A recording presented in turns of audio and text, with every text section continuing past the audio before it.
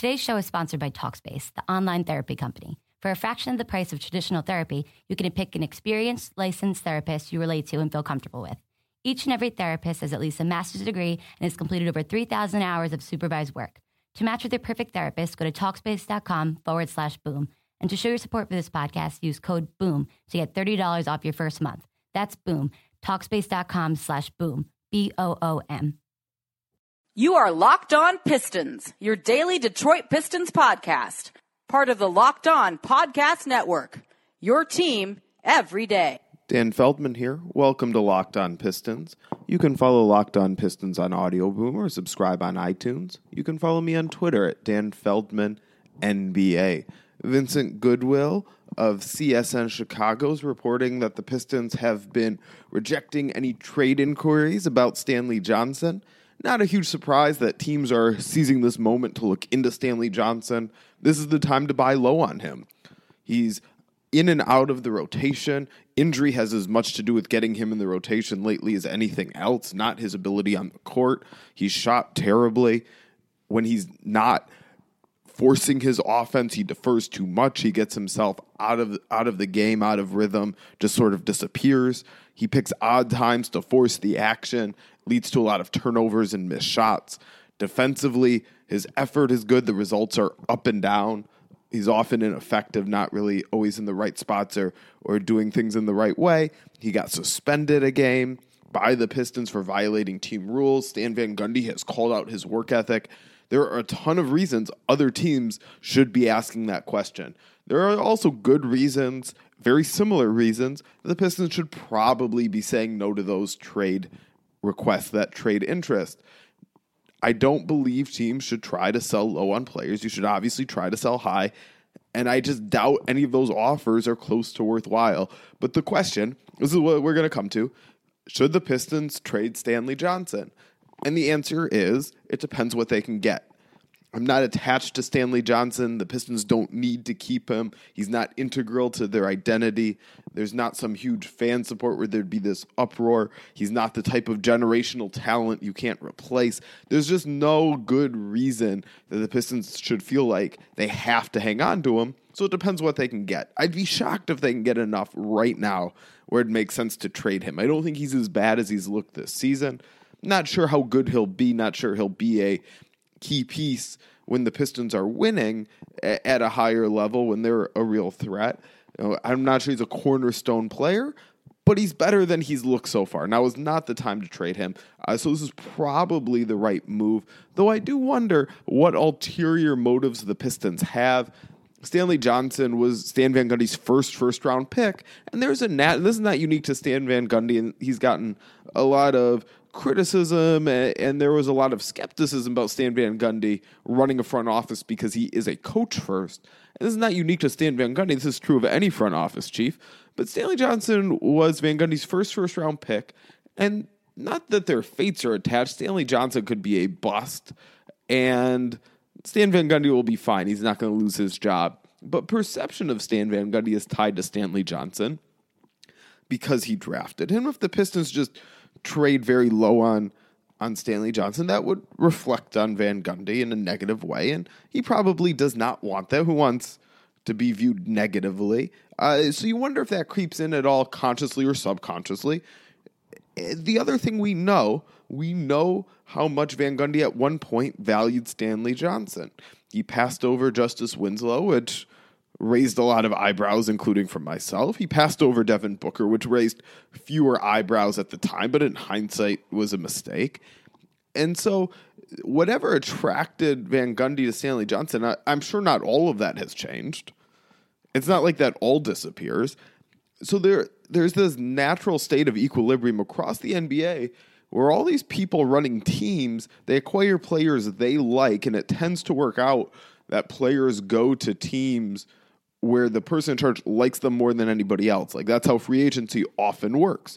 So whichever team offers the most money, and the team that offers the most money is the team that likes that player the most. Now, sometimes team circumstances change. Sometimes perceptions of players change.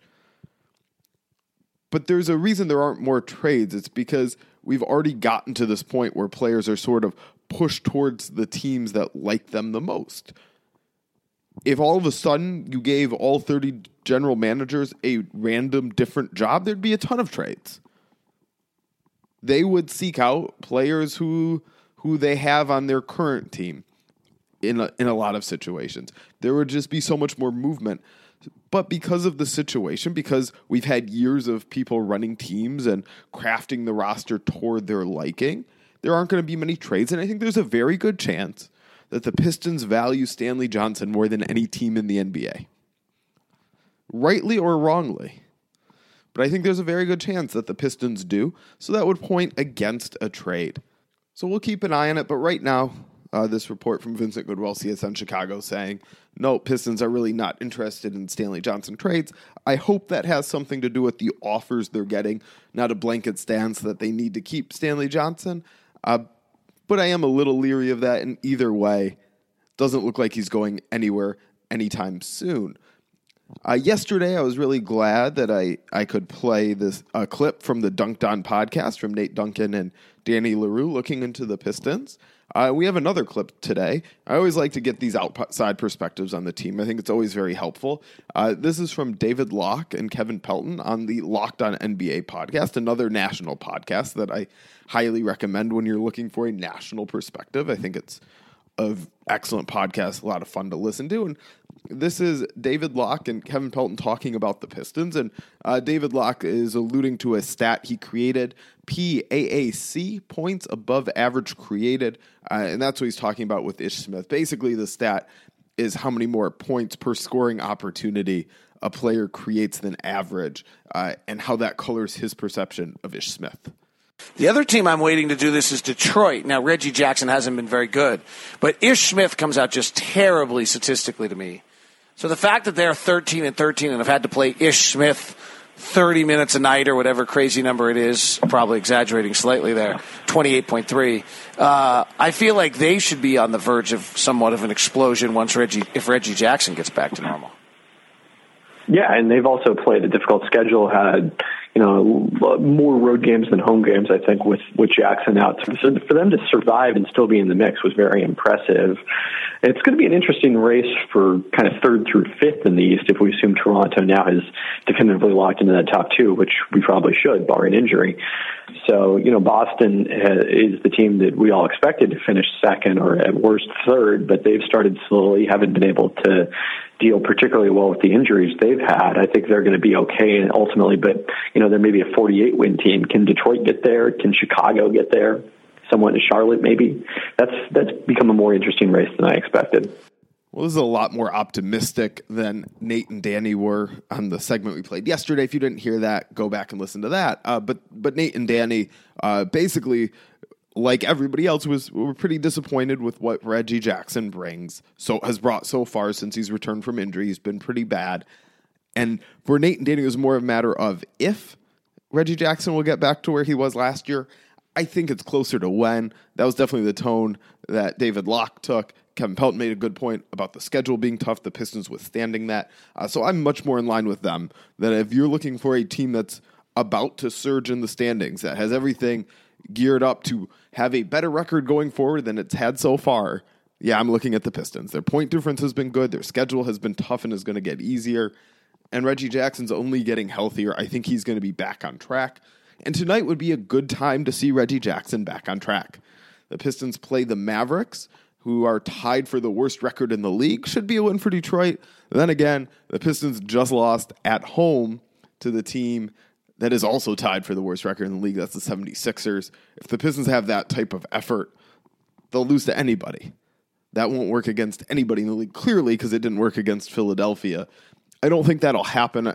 I think there's a level of embarrassment whenever that happens, where the Pistons are much more likely to be focused and looking to take out their frustrations on Dallas. The Mavericks have been really bad. Dirk Nowitzki's been hurt. This roster didn't look great before the season, aging a lot of ways. Some unproven young players after years of bad drafting and trading draft picks to win now has caught up to Dallas.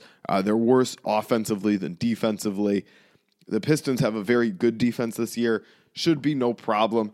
They should force the Mavericks into a lot of tough shots and then grab the rebounds. The Pistons should. So that should go smoothly, barring anything. The Mavericks, one thing they are good at, though, is forcing turnovers. They'll take some risks. They'll be aggressive with it. So this is where Reggie Jackson could come in. As I noted yesterday, even though he's not playing well individually, the team is playing better with him on the floor. He brings a level of stability and chemistry. A lot of that has come defensively, but it has shown up offensively too. And that could be helpful to keeping turnovers down. If the Pistons don't turn the ball over, I don't really see how they lose this game other than a stunning lack of effort 2 games in a row. That'd be a big warning sign. That'd be a big red flag. Be real troubling to do that again. It happens once. Happens every once in a while. But to have a couple days off and then do it right after embarrassing yourself, that'd be hard for me to believe it'll happen. And so if the Pistons play a nice steady game and don't let it get too hectic, I think that plays into Detroit's favor. I think the Pistons win it, but we'll see. We'll see how it goes. We'll be back tomorrow to look back on that game. You can follow Locked On Pistons on Audio Boom or subscribe on iTunes. You can follow me on Twitter at Dan Feldman NBA. Thanks for listening. Napa know-how. It takes a lot to get excited about a bag, but most bags can't save you 20% on auto parts. That's 20% off headlamps, 20% off oil filters, 20% off virtually anything you can fit inside the 99-cent Napa reusable bag. So tell your buddies, there's a bag they just have to check out. Quality parts, helpful people. That's Napa know-how. Napa know-how. At participating Napa Auto Parts stores while supplies last. Minimum 3 items. Exclusions apply. Offer ends 10/31/17.